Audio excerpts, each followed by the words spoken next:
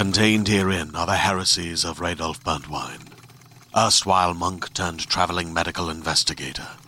Join me as I uncover the blasphemous truth of a plague-ridden world, that ours is not a loving God, and we are not its favored children. The heresies of Radolf Burntwine, coming January 2nd, wherever podcasts are available. Hey friends, before we get started, we just wanted to tell you 2 quick things. Yes, the first thing is really good news, I think. We have some good news. Surprisingly, we have good news. The good news is that if you are close to the New York area, we are going to be doing a very special Buffering the Vampire Slayer live event at Union Hall in Brooklyn on December 18th. We're going to be playing through all 12 songs from the first 12 episodes that we have written so tirelessly, and we're going to be showing clips. We're going to be doing trivia. We're going to have some of our very dear friends come by and help us perform. It's going to be so sweet and so fun and so festive and so necessary right now. Mm-hmm. Jenny, tell them how they can find out more. You can find out more by visiting unionhallny.com. That's spelled how you think. And our show's on December 18th, so you can check out their calendar. Yes. Look at that date. And it starts at 8 p.m. It's going to be really great. It's going to be really great. We also wanted to just acknowledge something before going into this episode, which is that we had pre-recorded. This is episode 9, right? Mm-hmm. We had pre-recorded episode 9 also before the election last week. And so, as I'm sure a lot of you are feeling, we are a little bit different in our tone. We've changed. We have changed, but we were really thankful that we had recorded this before because we've heard from a lot of you after episode 8 that this is, buoying your spirits. Mm-hmm. And so I think it's really nice that we were lost in a land of simple appreciations here. And I think, and I think too, and I do want to say this, that I'm very tied to getting back there for episode 10 as well. So Yeah. we got a little respite by having this beforehand. Yes. So enjoy a window back in time to pre-election results, Jenny and Kristen, talking about season 1, episode 9.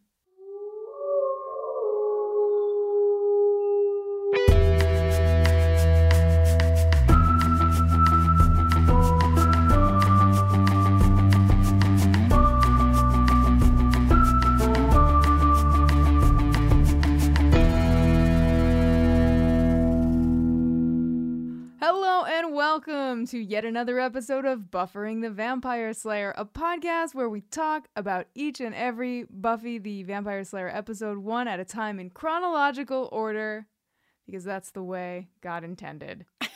I'm Jenny Owen Youngs. And I am Kristen Russo, and this week we're talking about season 1, episode 9, The Puppet Show. Dun, dun, dun. Stay tuned at the end of this episode and every episode for an all-new, all-original song that we'll be writing to recap what happens in this episode. Yeah. Yeah. Who wrote? Where are we in the grand scheme of things here? Who wrote this? Who directed it? What day was it? Let me help you get your bearings. Yeah. This episode was written by Rob Des Hotel, or perhaps Rob Day Hotel. His middle thing is DES. And Dean Batali. And it was directed by Ellen S. Pressman. Lady behind the camera. Nice. And it first aired on May 5th, Cinco de Mayo, 1997. Also, for those of you who want to be reminded what this episode is about, it is called The Puppet Show, so you probably have an idea if you've already seen it. But IMDb tells us in their succinct description, Buffy suspects that a ventriloquist's dummy may be harvesting organs from classmates performing in a talent show. If I have to see this trope one more time in American TV and cinema. Over and over and always over with again. The living dummies And the harvesting organs. harvesting of organs, I know. It's the one-two punch. Give us a break. Okay. Let's talk about this. Yeah. So I read that this was the lowest rated episode of Buffy the Vampire Slayer in its history. Mm-hmm. I haven't like double fact checked that, but that is what I hear. If one place on the internet says it, it's probably It's true. probably true, right? That's how the world works Mm. these days. Also, this is another episode with no vampires. No vampires. And this is the 4th episode out of 9 with no vampires. Wow. So they better get on track here. Yeah. We need some fangs. We need some blood sucking, Preferably, yeah. I would garlic, like that. communion Mm. wafers. Where are Yes, all the I miss good the communion wafers. The good old the days. steaks? Come on, guys. But some important things happen in this episode, namely within the first few seconds. Oh boy. This may be the lowest rated of the episodes, but it may contain my favorite scene of all the episodes, which is when we go into the theater and Cordelia is. It's funny because they set it up like they're auditioning, but they're really not. They're just like practicing, I guess. Yeah, this Like is a anyone- weird talent show setup. Anyone can do this talent show, and Cordelia is singing. At least I had my. What does it go? I decided long ago never to walk in anyone's shadow. And the reason Very Cordelia. the reason that I got confused on the lyrics, and I didn't tell you this, Jenny, although I may have told you it in our history. This song, this Whitney Houston song, came out. I'm gonna say, like, you can look it up while I tell this mini story, but I think that this Whitney Houston song came out in like maybe 84 or something like that, 85.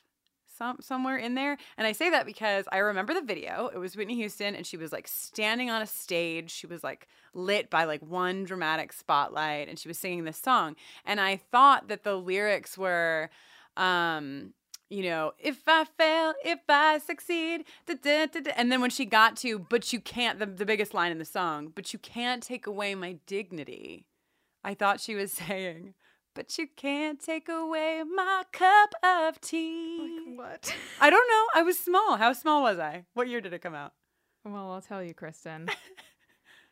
It's difficult. Sorry, there were multiple versions. It came out March 18th, 1986. 86. Okay, so I was 6. And I loved the song, but I don't know I didn't know what dignity was. I was 6 years old, so I thought I thought somebody was trying to take away her cup of tea. I know that's dramatic. Yeah, you don't want anybody to take away your cup of tea. Lose that. Anyway, not to divert us too far from the main focus of this episode, which is Cordelia's opening number. Uh-huh. I mean, I know this is really early on, Jenny, but I love Cordelia. I love her so much. How much do you love her? Should we do something about it? I think we can't get past even the credits All this right, time. let's get right to it then. Thank you.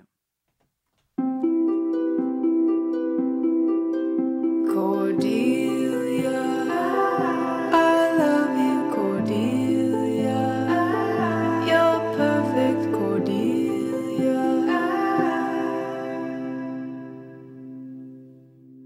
Whew. And how? I'm glad I got that out of my system. Yeah, me too. That miniature song you just heard is, of course, Cordelia, our Cordelia Appreciation Anthem. And if you happen to occupy the center of the Venn diagram that shows the overlap between iPhone users and people who love that Cordelia song, you can download it as a ringtone from your iPhone. You're welcome.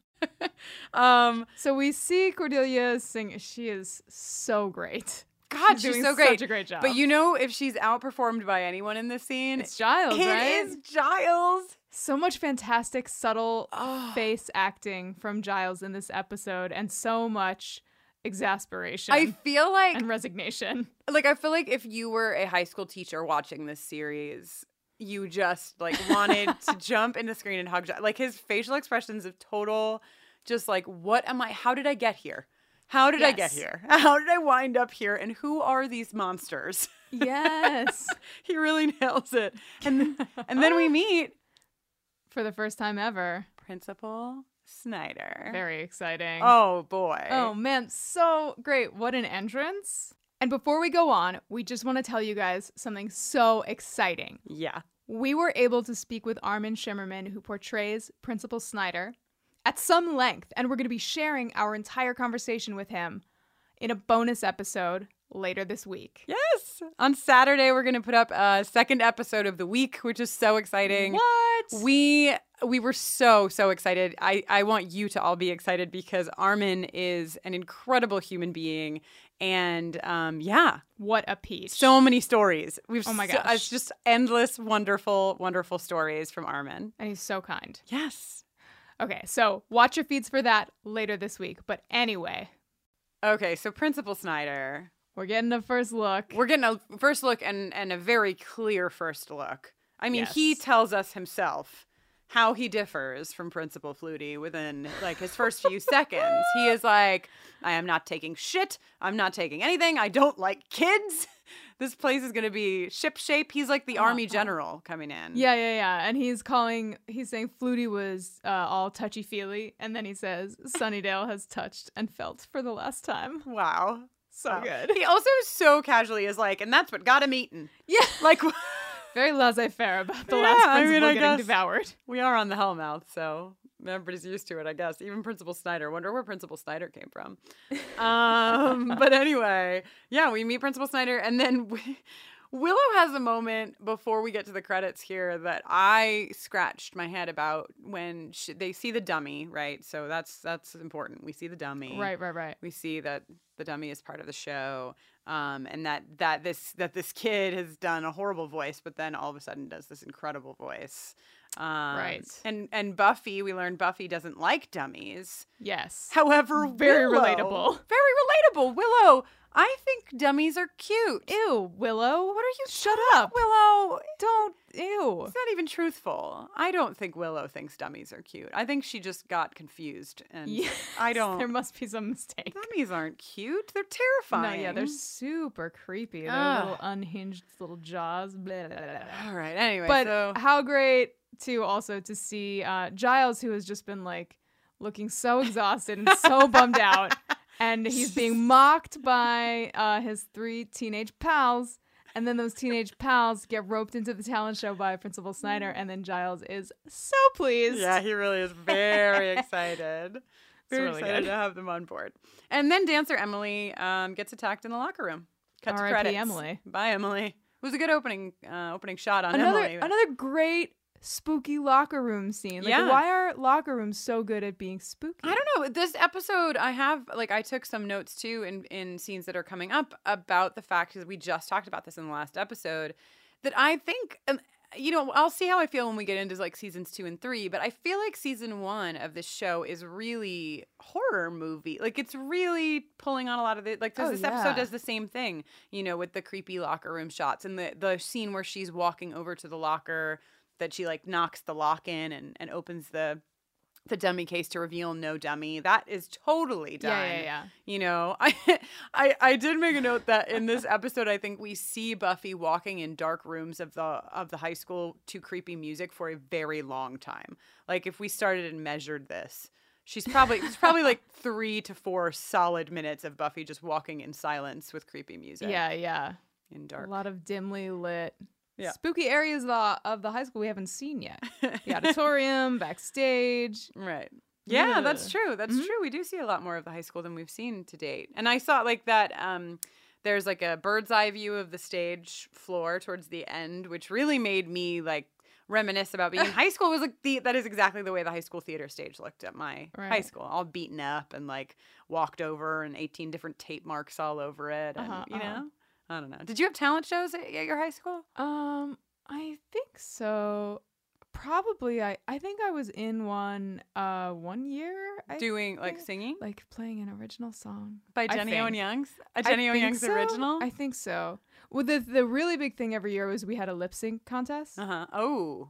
Which I also got roped into 1 year. What did you lip sync? Oh boy. Well, usually people would do something, I don't know, like if any of you at home listening have seen Kristen's lip sync work. Oh yeah, It's if you're like, not familiar, Everyone Is Gay's YouTube channel has just an arsenal of lots of examples. lip syncing. I'm a pro.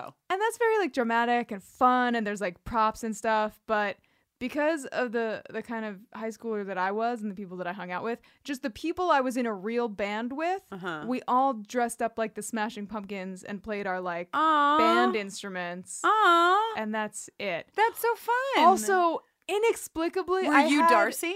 I was Darcy, and I had these silver pleather pants from Hot Topic that I wore. And Man, Hot Topic sure getting a lot of mentions for free right? on this We'll podcast. take a Hot Topic sponsorship any day now. I don't remember what shirt I was wearing, but I do remember that I had this silver lipstick. And for some reason, I don't know what possessed me, but I was like, I did my lips, and then I was like, fuck it. And then I did my whole face. What? In silver lipstick. I don't know why.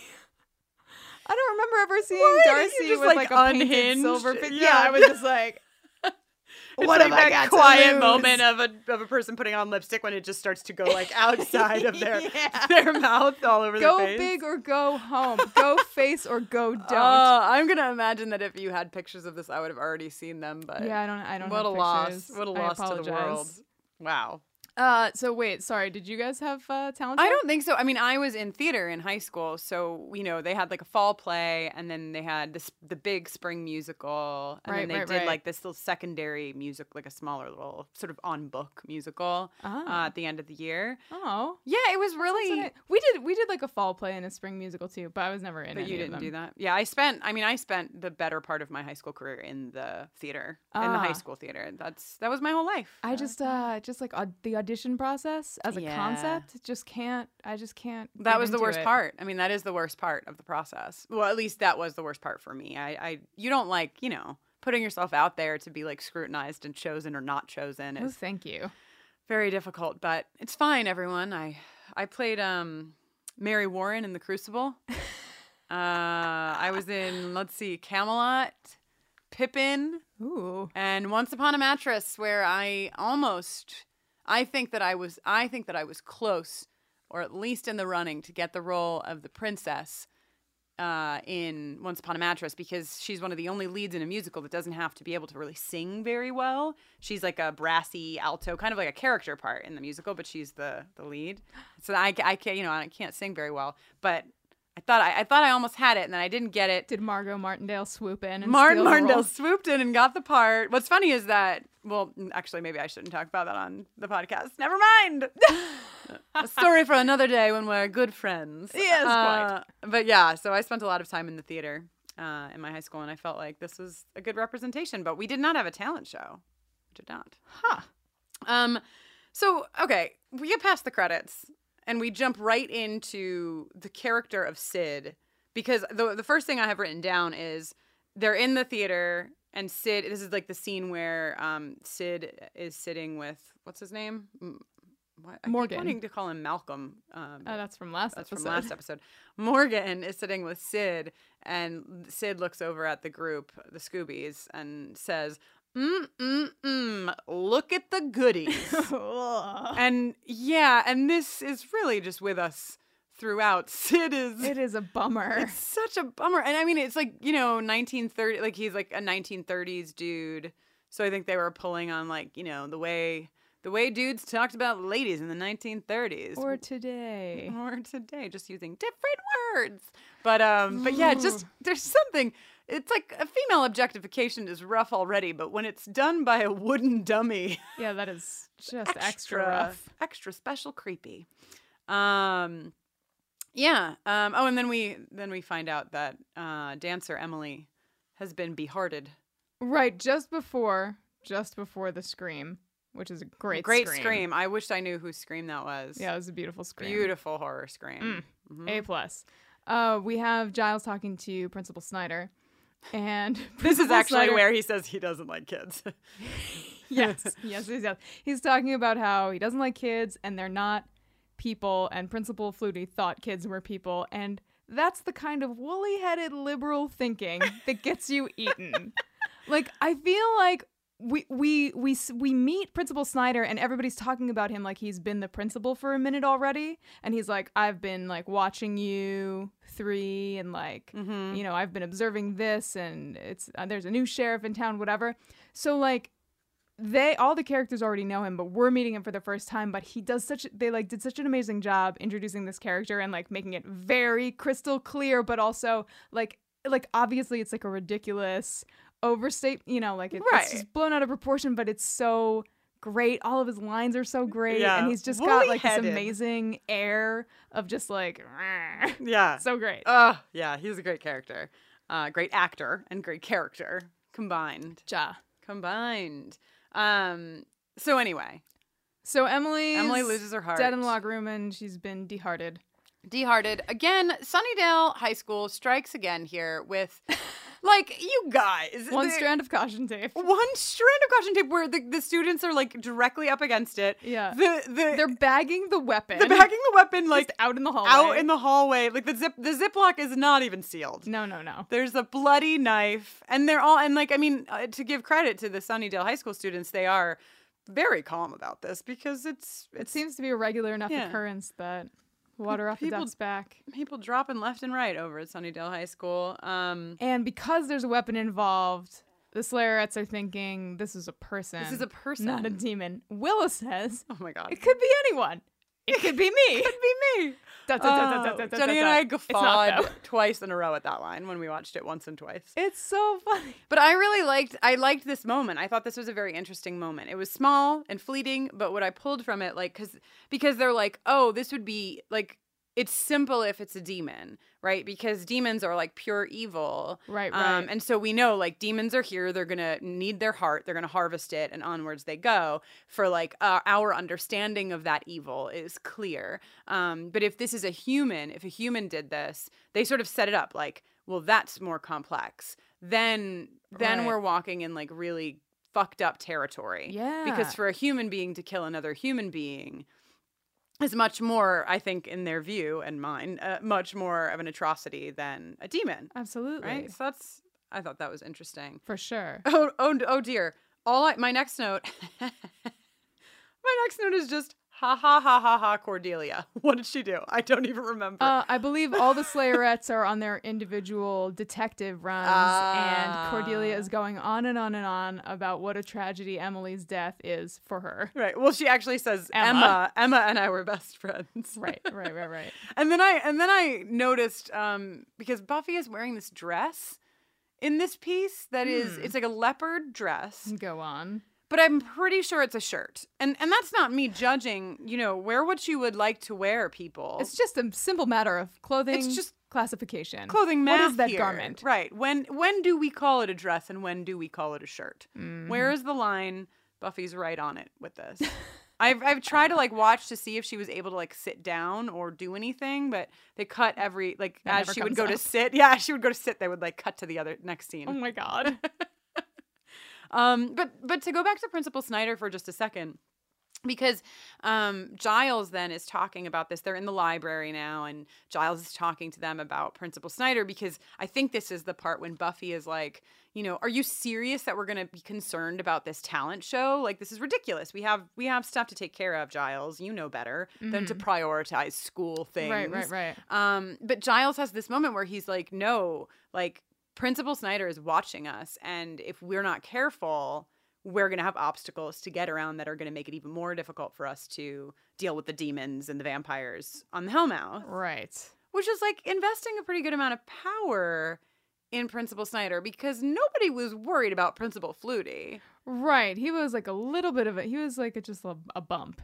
Yeah. Yeah. He wasn't a wall. Right. And I think too, I mean, for me watching this, again, first viewing of this episode in my life. So I think they really set you up to think Principal Snyder is harvesting hearts. I mean, yeah, you really think that, he's like always lurking behind a corner. Yes, there's he's this always somewhere. There's two incredible lighting moments for Principal Snyder in this. Yes. There's one when are they both they're both backstage. One is he's coming down the staircase. Yeah, and he's lit from below. Yes, and it's like this triangulation of light on his face that's super spooky. And then the other one is where he's lit from behind and his whole head is silhouette, except for his two ears are just lit through, like, so that they're like bright red glowing ears.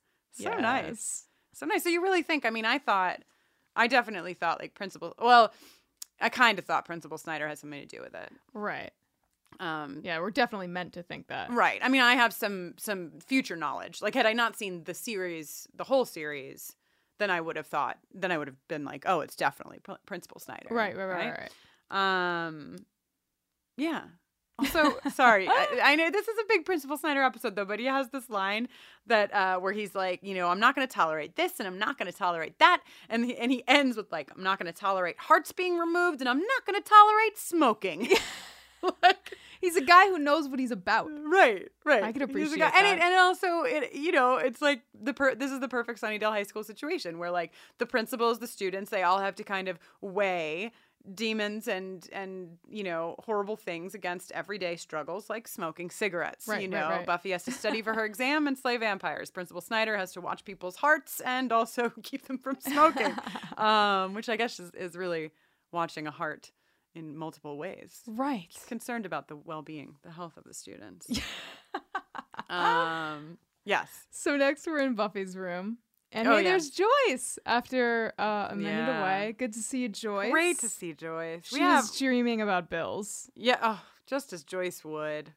Just such a modern woman, paying her bills, seriously, raising her kid, working her job. Has anything ever been worse than when Joyce closes the door and Buffy is getting into bed and it pans over to the window and the dummy's face when the light goes out is just there in the window?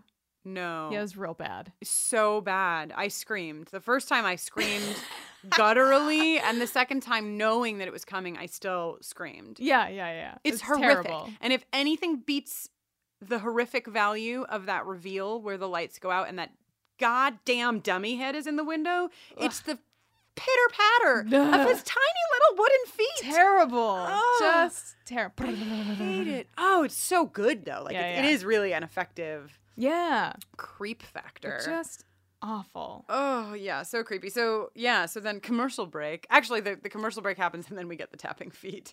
And I love this because something happens in this episode where, like, Buffy is afraid of dummies. Like, she has a fear of them.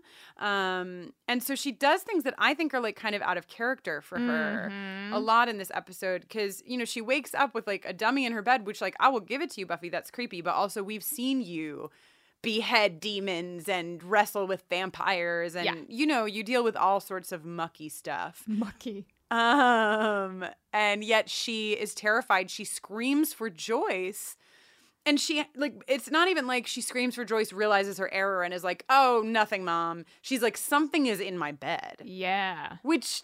unbuffy. Very unbuffy. But there's something about this. It's like, they're not...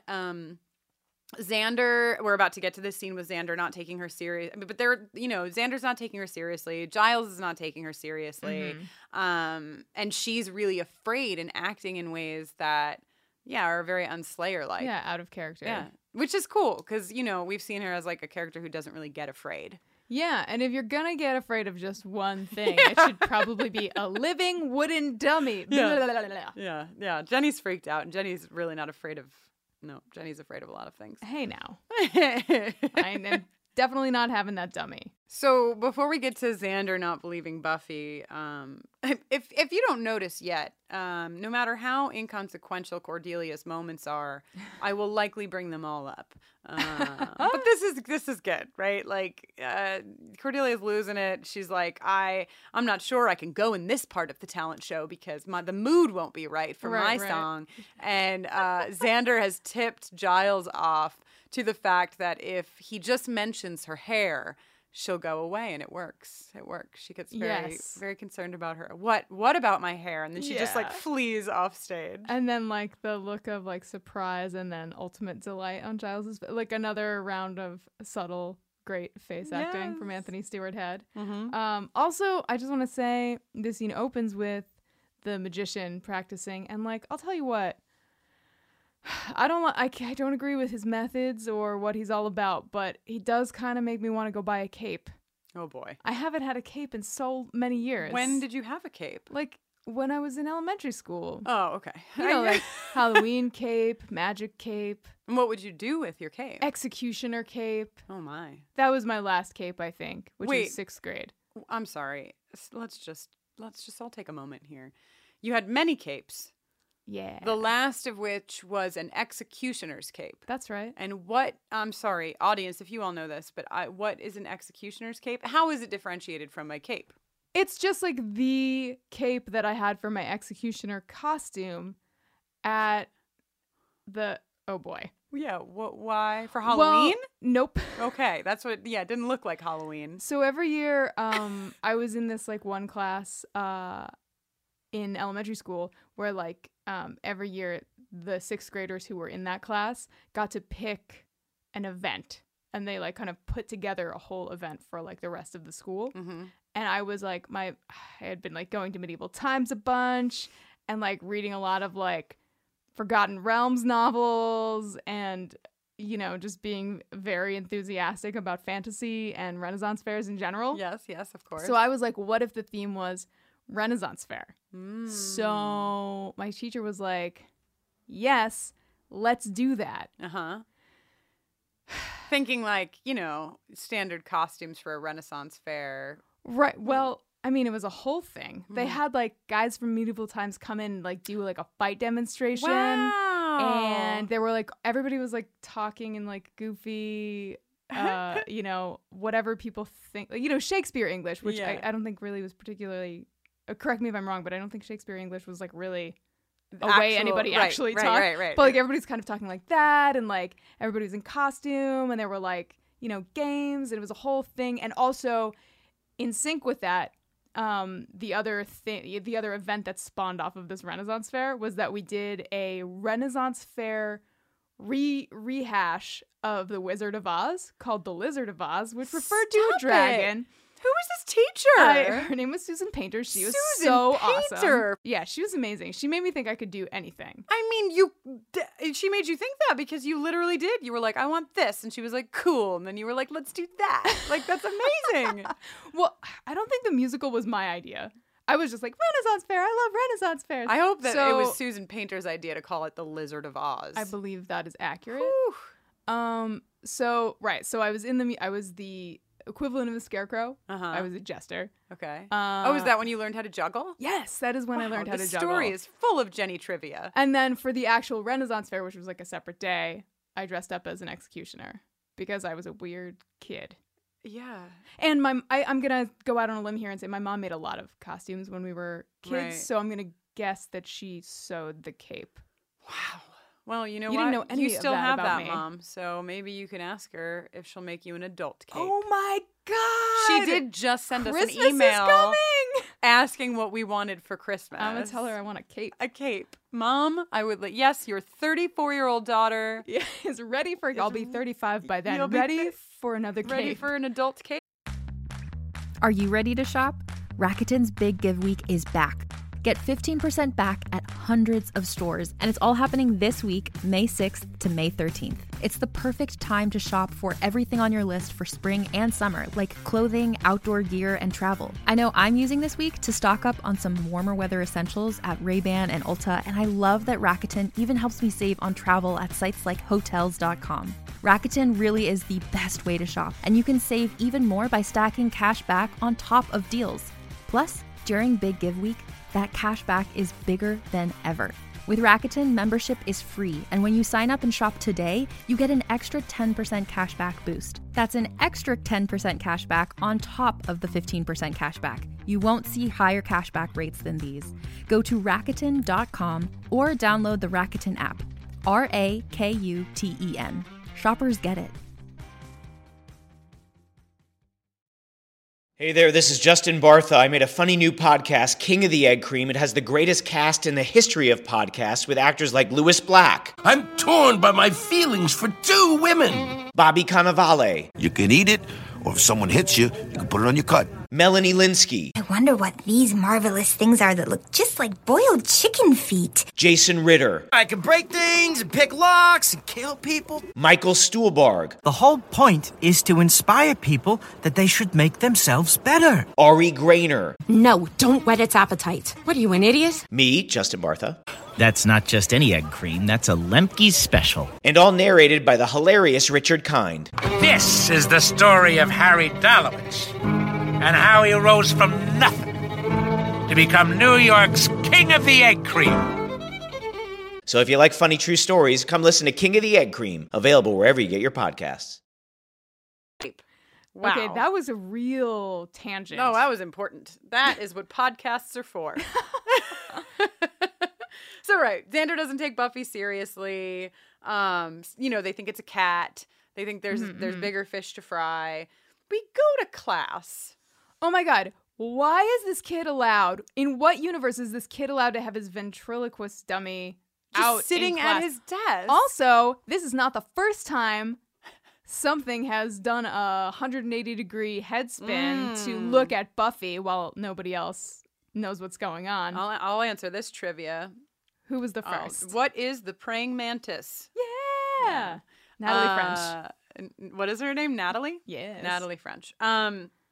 Yeah, and this is something that I have to say, we read this little factoid on the internet, but I'm excited about it mostly because Jenny made a huge deal in episode 3, Witch, about the troll pen that Buffy was using.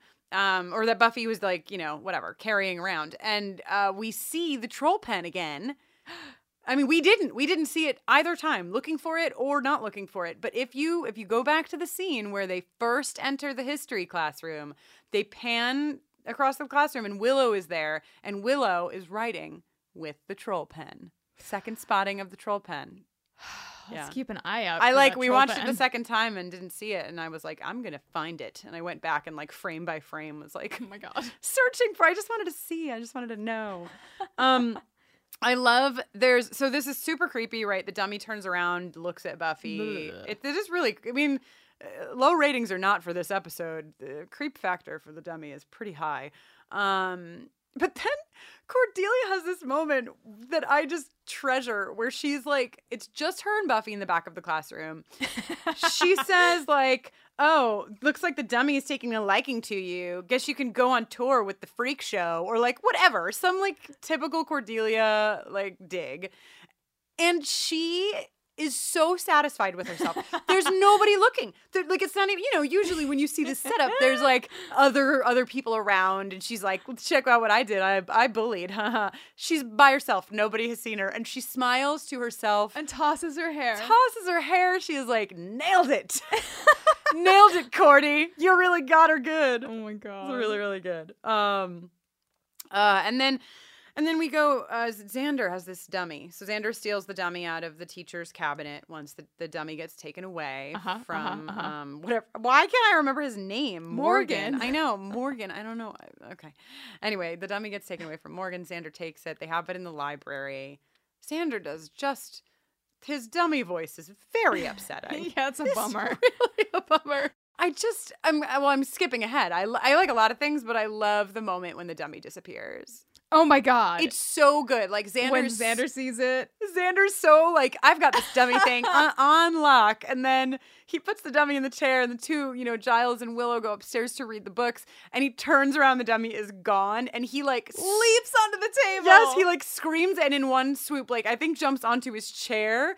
And that's hysterical. Yeah. And that's a real react. I thought, way to go, Xander. Totally. Nailed that. And then when Giles and Willow find out that the dummy is gone, because it's I feel like the direction here was okay, act like a rat just got out, right? Because they're all just what can I stand on? Yes.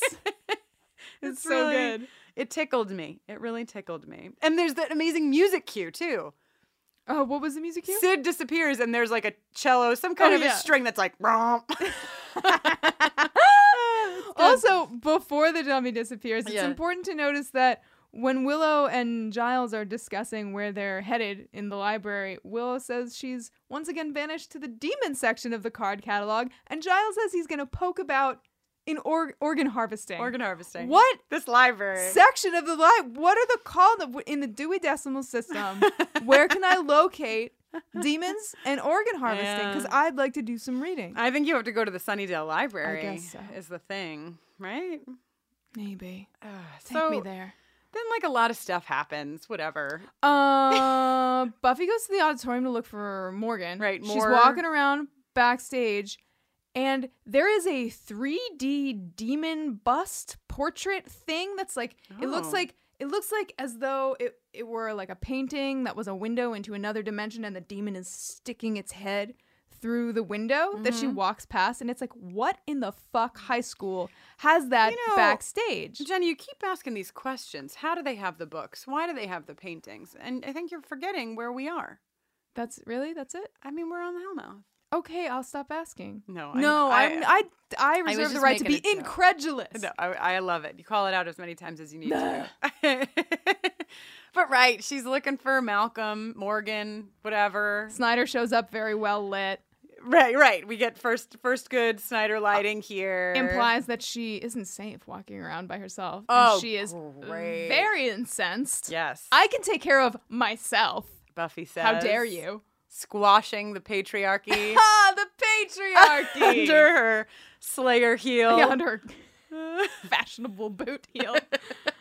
Then Snyder goes away, and turns out Morgan is dead, and then, oh no, here comes a chandelier. See, now I'm glad you walked us to this moment, because how heavy could that chandelier be? Doesn't she have Slayers? I guess she doesn't have a lot of leverage because she's pinned. Once she's under it, I'm there with her, right? Once she's under it, I'm believing, okay, that maybe it's hard to leverage the strength to get the chandelier off of her. But don't Slayer abilities perhaps imply Slayer reflexes? They do. She's had, and she's a little off kilter in this episode. Like, she really is. She's very thrown afraid. by the dummy. Well, because she's afraid. Yeah. And it's like, just like any person or Slayer, if you're working from a place of fear, you are not working at your 100% capacity. Totally. So I can justify this with that. But there's like a commercial. I call them commercial breaks because they're where commercials went. But we see the chandelier fall. We cut to commercial. And when we come back, I was like ready for her to be like twirling the chandelier on her pinky finger, like, or whatever. Like, I definitely did not. I was shocked when I saw her pinned underneath it. Right. I was like, Buffy, get it together, girl. You're supposed to be reflexes like a cat. I wonder, random sidebar question that you just made me think of. I wonder if, for people who are watching on Hulu, if the ad breaks are where the ad breaks are. Exactly. I wonder if they're breaking it up the same way. Well, let us know. I feel like there are a lot of ad breaks on Hulu. Yeah, let us know, humans. Yeah. Do the commercials go where the commercials ought to go? For some reason, I feel like no. For some reason, I feel like that would be way too awesome if they really got that to work properly. But yeah, she's pinned under this chandelier. Is this all one day? Is she still in the leopard dress with the jacket? Well, I don't know if it's the same. It's not this the same episode day. doesn't take place in one day because she sleeps. Right. Oh, right. So at least once, okay, maybe twice. It's impossible. Time seems to have no meaning in the realm of the talent show because they're just always there. Right. Like, what are they doing? They're just like they're all walking in different directions and like practicing, but all really close to each other. So it's like, how effectively can you really rehearse if other people are rehearsing loudly near you? A mystery that is not solved in this episode, I'll tell you what. But yeah, and then so Sid, okay? Sid thinks Buffy is the demon, right? We go through this whole thing. We learn this whole thing. But when Sid goes over to Buffy and she's pinned under the chandelier and he goes after her head with a knife and she like tilts her head to the right by 3 millimeters to avoid the knife blow. My thought was, this dummy killed 6 other demons. Like, his fighting style is pretty weak. He has no strength at all. He's just a little tiny sack of bones. So I'm just curious as to how he conquered the other 6 demons. Another 6 tales for another 6 episodes. I guess we'll have to find out. Do you know who I miss right now? Who's that? I miss Kate Leth. Oh my God, me too. It's just like, we've talked a little bit about short dresses. We've talked about leopard prints. Yeah, and I think it's time. I think it's time too. Kate, give us the Buffy fashion watch. Please.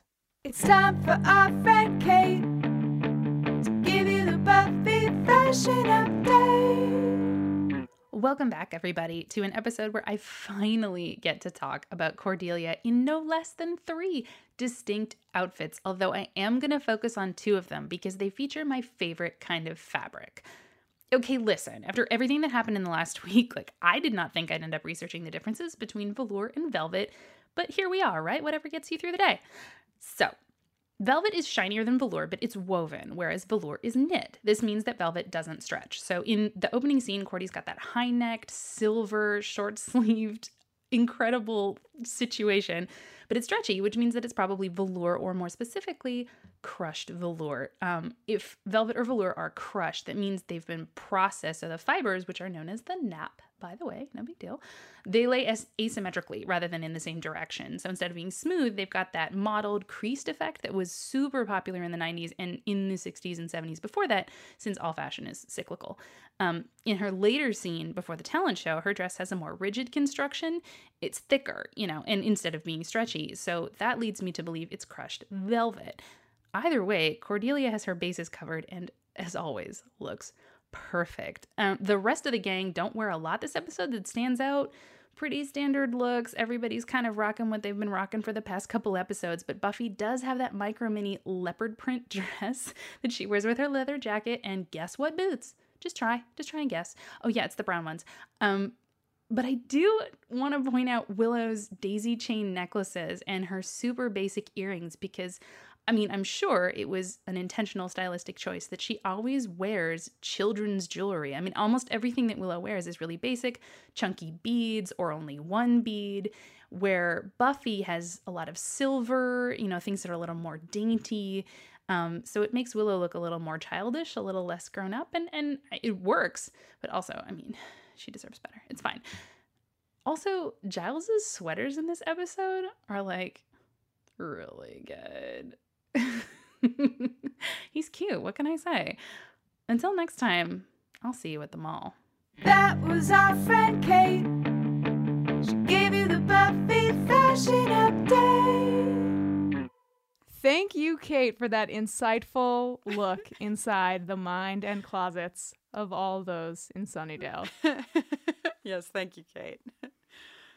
So more pitter-patter, more horrible pitter-patter of those feet. The worst. Right. And then we find out all this backstory about the dummy. I think that this happens in this piece, right? We find out all the reasons that he thought she was the dummy. He was trying to kill her, but actually she's not the demon. And turns out, and then, yes, Jenny. All of this information is interrupted when Giles says, The show must go on. So for once, Giles is in the position that Buffy is usually in, where he has to balance his school responsibilities with his demon fighting responsibilities. Yes. How the tables have turned, and the chickens have come home to roost in a bed of your own making.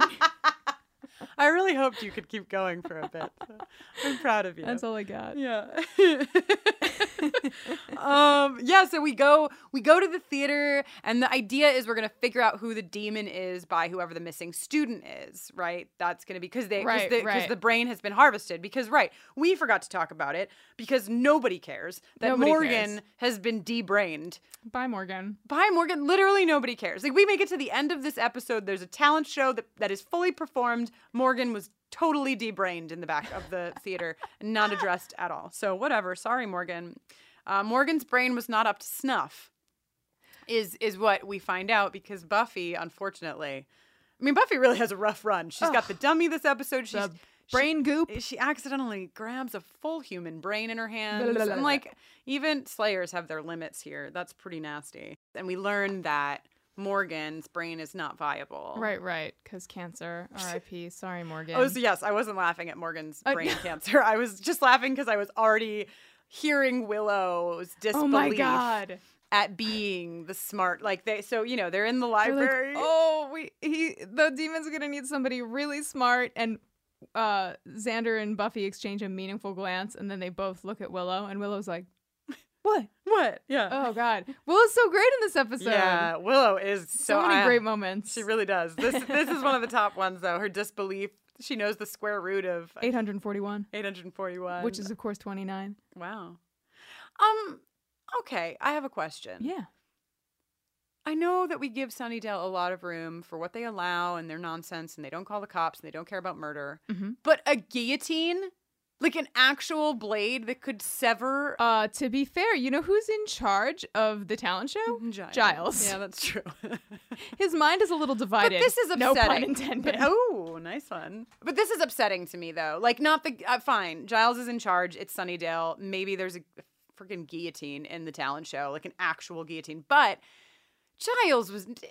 How does he lay down on this table? That's just... Is he really the smartest person around? He is smarter than this. This is... We have not really called anything out on like, hey, writers... But his British foppishness, like his like sort of like just like, oh, I couldn't possibly be rude. And I'm not buying it. I'm just saying, like, that's how they couched this. It seems that way. That seems how he's playing it. I love them running down the hallway. Yes, and there's like a janitor in the hallway that like sees them run out of the library and is just like, crazy kids. Yeah. Always running around screaming about their librarians. Here's an important question about like physics and stuff. Yeah. How many axe chops does it take to cut through like a 5/8 of an inch thick piece of rope? Well, I mean, I guess demons are good at what they're good at, you know? This demon is good at certain things like harvesting organs, but not as good with an axe. Gotcha. He's no Paul Bunyan. Yeah, you give him that knife back and he'll probably be really nailing it. But yeah, he struggles with the rope, thankfully. I was so excited about this teamwork in this scene. Giles is the only one I was disappointed in because how did you get us to this position in the first place, Giles? No, thank you. But like Buffy is like flies in, knocks out the demon just before he hits the axe to the rope one more time, and Giles gets debrained. And then Xander grabs the rope as it's falling, catches the blade in his hands, and then Willow grabs the axe over to the lock to get him out. Fantastic. They are getting it together, this team. Everybody's got their place. Yeah. Really nice. Like a well-oiled machine. Also, I love as Buffy is fighting the magician and kicks him into his like Presto Changeo box. We've seen this kid doing all these magic tricks and none of them are working. The rabbit's not in the hat. He's telling Giles which card to pick. His assistant doesn't get out of the box when he spins it around. He goes into the box and then he busts out of it fully transformed into a demon. The first time one of his magic tricks has sort of worked in a way. Yeah. Such a nice moment. Yeah, finally he's a successful magician and a fully formed demon. Buffy has a great moment too when he's starting to change before he goes into the box. She like kicks him or something and his face is like part demon, and she just has a really great ew that she's so, and her ew actually gets her knocked on her ass because she says ew, and in the moment of her being like disgusting, he gets a punch in or something. He gets something in that knocks her to the ground. But yeah, and so they defeat the seventh, right? Because this is the seven. Right. The seventh, and Sid gets this really wonderful last moment where he's been waiting to die. We didn't talk about the moment where he's up in the rafters with Buffy. I mean, we kind of did because we talked about him objectifying everyone. Right. They have a heart-to-heart interlaced with some objectification. Yeah, but in this moment, Buffy, but for whatever reason, just looks right past the objectification or looks at it endearingly. Well, not totally endearingly. She is like, ew. Yeah, she's like, gross. I think she's like gross, but also this dude's been trapped in this dummy body for a while. Like, maybe now's not the time for a lecture on treating women properly. Right.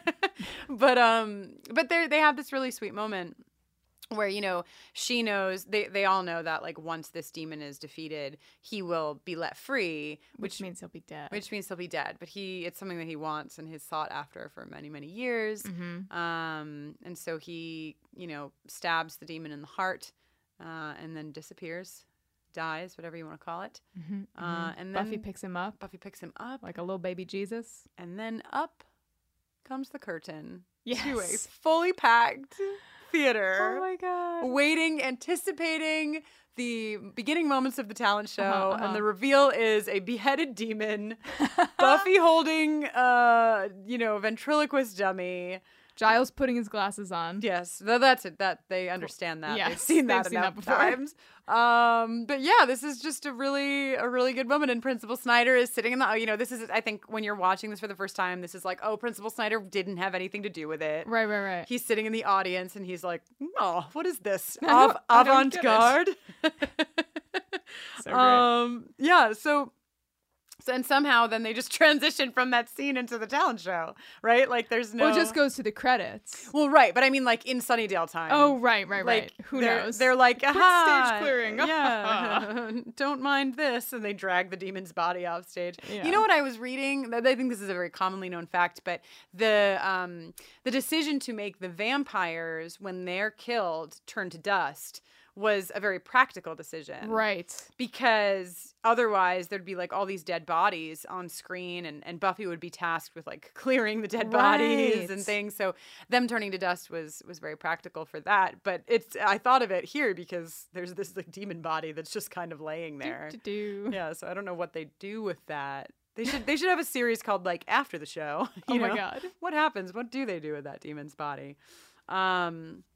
But yeah, we go before we talk about the split screen. I just want to make sure we don't forget our Sexual Tension Award. Oh, great! I know. Let's leave the dummy out of it. Yeah, that's the thing. I had a tough. Maybe Morgan in the dummy. I know, but yeah, no, I had a tough time with this one. Sexual tension. Is there just no sexual tension? It was kind of like sexual tensionless. For the most part, right? I mean, it was just like who? I don't know. R.I.P. sexual tension. Well, I mean, yeah, maybe we give it to you. Who do you think had the most sexual tension? Do you think there was sexual tension in this one? Normally I'd just throw it to Cordelia and Buffy for fun, but they weren't even. Yeah, they didn't really even happen. have a good thing. Yeah. Going. So I guess like if we had to give it to anyone, it would. It would have to be Morgan and Let's the just dummy. not, though. Let's throw it in the garbage before we give it to them. Yeah, history's happening here, folks. Season 1, episode 9. No sexual tension award. But then something really unique happens with the credits. Yes, the one and only time in the whole series. Yeah, that we have a split screen between the credits and a little extra footage at the end. Right, and they don't use the font in the probably they don't use the Slayer font. They don't use the Slayer font probably because they wanted to fit it in the half screen. Right. The thing that's interesting about why, and I don't know if this was the reason why they decided to put it with the split screen, but this scene of them, Buffy, Willow, and Xander doing this clip or this bit of Oedipus. Wait, yeah, it's of Oedipus, right? I look to you, theater major. Yeah, it's Oedipus Rex. And it was only split screened in the initial airing of this episode. All future airings up until the most modern time, like now on Netflix and Hulu, didn't have this split screen, and then the DVDs did have it. Right, and also when it went into syndication on other networks besides the WB. It was just because the WB WB didn't want it. One of the little trivia points that I think explains why this is the case says that during a panel discussion that was a DVD extra on the season 7 DVDs, Joss Whedon said that after they shot this episode, they got a note from the network asking for the talent show scene from Oedipus to be removed. The note said, quote, "We realize that it's Shakespeare, but does he have to talk about sleeping with his mother?" End quote. The ancient Greek play Oedipus Rex was actually written by the Athenian playwright Sophocles about 2,000 years before Shakespeare was born. So WB didn't want this clip in, but it somehow was in the initial airing. Yeah, so it slid right by them. Yeah, and then they took it out. But I thought that was kind of fun, and also you guys, pretty hilarious. Shakespeare, Sophocles, potato. Yeah. Right. So wow. Here we are. Yeah, I think we've done it. We've done it. We've done most of it. I think we did a lot of it for this episode. Thanks so much for listening this week. I'm Jenny Owen Youngs, and when I'm not watching Buffy, I am usually writing songs and recording them. You can learn more about me at jennyowenyoungs.com/buffering, and you can give me a shout on Twitter at jennyowenyoungs. Also, for the month of November, I'll be working to raise funds for 4 important organizations: the ACLU, Planned Parenthood, Everyone is Gay, and Everytown for Gun Safety. These are 4 organizations that do great work all day, every day of every year but now they're more important than ever. The way that I'm working to raise funds is that I'm creating custom handwritten lyric sheets, and you can order them at squareup.com/store/Jenny Owen Youngs, or if that URL is too long, you can just go to my Twitter page at Jenny Owen Youngs and click on the link in my top pinned tweet. I'll be making these through the end of the month. They're $100 a pop. You pick the song, and you pick the organization where the funds go. Super awesome. Hey, thanks. Hey, thank you. I'm Kristen Russo, and you can find me over at Twitter at Kristen Noeline. That's KristinnOeline. And when I'm not here talking about Buffy, I am working to bring advice and laughter and resources to LGBTQ youth and their families. And I will tell you what, I have breezed right through that description of my work for the past 8 episodes of Buffering. And in this past week, I have realized, not that I didn't know how important the work was before, but I have realized how important it is right now. So I just want to encourage all of you to visit everyoneisgay.com or mykidisgay.com, or to share that, share those URLs, share those accounts using your social media or using your mouth. I don't know how you share things, but right now, young people especially and their families really need to know that there is support out here for them, that there are people that have their backs, and I am one of those people. So yeah, I'm really thankful to be doing the work. Thank you for doing the work. Buffering the Vampire Slayer is on Twitter at BufferingCast and on Facebook at facebook.com/BufferingCast. You can email us at bufferingthevampireslayer@gmail.com.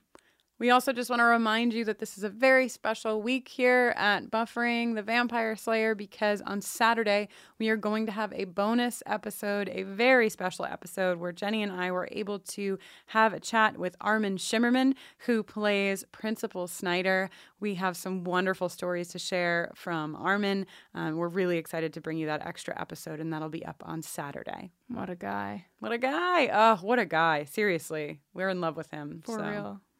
Then on December 18th, we'll be bringing our first ever live event to Union Hall in Brooklyn, New York. So if you are in town or in town adjacent, please consider joining us. You can get full details and tickets at unionhallny.com. And really fun thing, we have a shop, we have a store, we have a place where you can buy enamel pins and more. Shirts and pins, shirts and pins. That was on the fly, everybody. So just so you know, yes, in case you couldn't tell, that wasn't this week's song.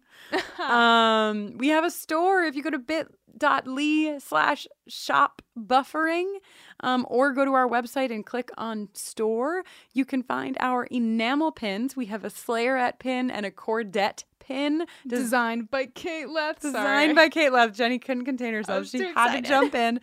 And we have Buffering the Vampire Slayer t-shirts with the logo designed by Christine Tuna. Everything is really looking fun in there. So if you want to get your shop on, you can do that at bit.ly/shopbuffering. Last but not least, I just want to give a special shout out to one of our listeners named Andrea. I went out to get a meal just a few days ago, and Andrea was one of the waitstaff at the place that I ate.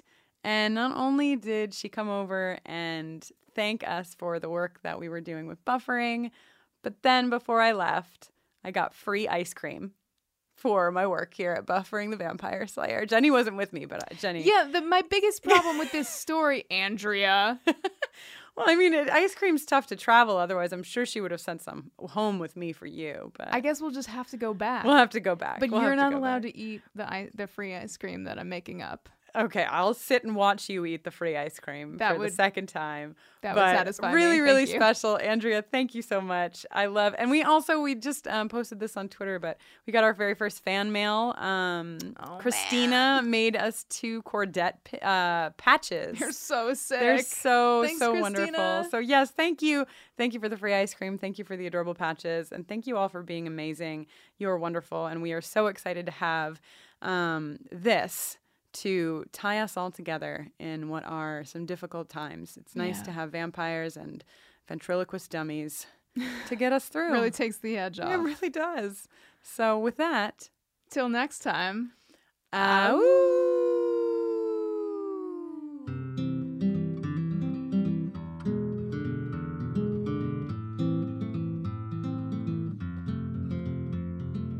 This week is the talent show, and if there's one thing that I know, it's that I don't want to do it. Somehow I got roped into it. Everybody else is good at stuff. Cordelia sings, at least sort of, but my talent's best kept hidden. Not like, for example, Morgan's ventriloquism. Why did it have to be a live ventriloquist dummy? I wish that it was anything but that. 'Cause me and dummies have an uncomfortable past. And I don't need to bore ya with the details of my phobia. I just wish that it was anything but that. Ooh.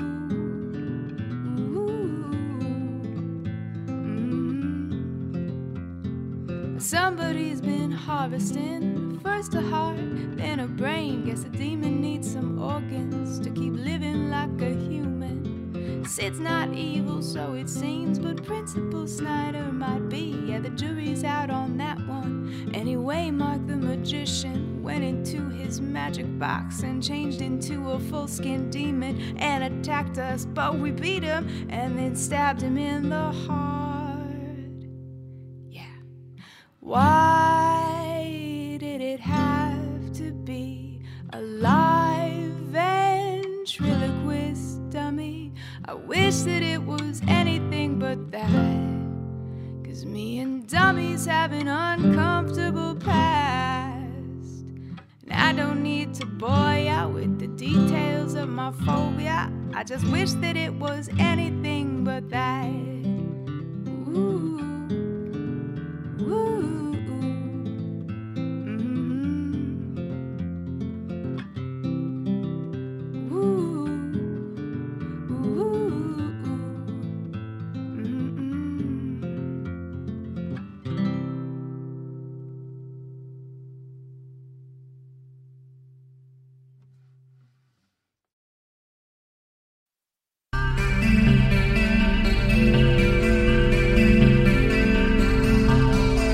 Hi, I'm Essie, one of the hosts of Bitches on Comics, the most welcoming place for LGBTQ+ folks and women to chat comics, fiction, and pop culture.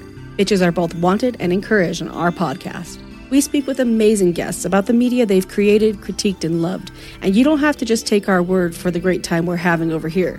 We've been named a Best Comic Book Podcast by several publications, including Book Riot, The Mary Sue, and Comic Book Herald.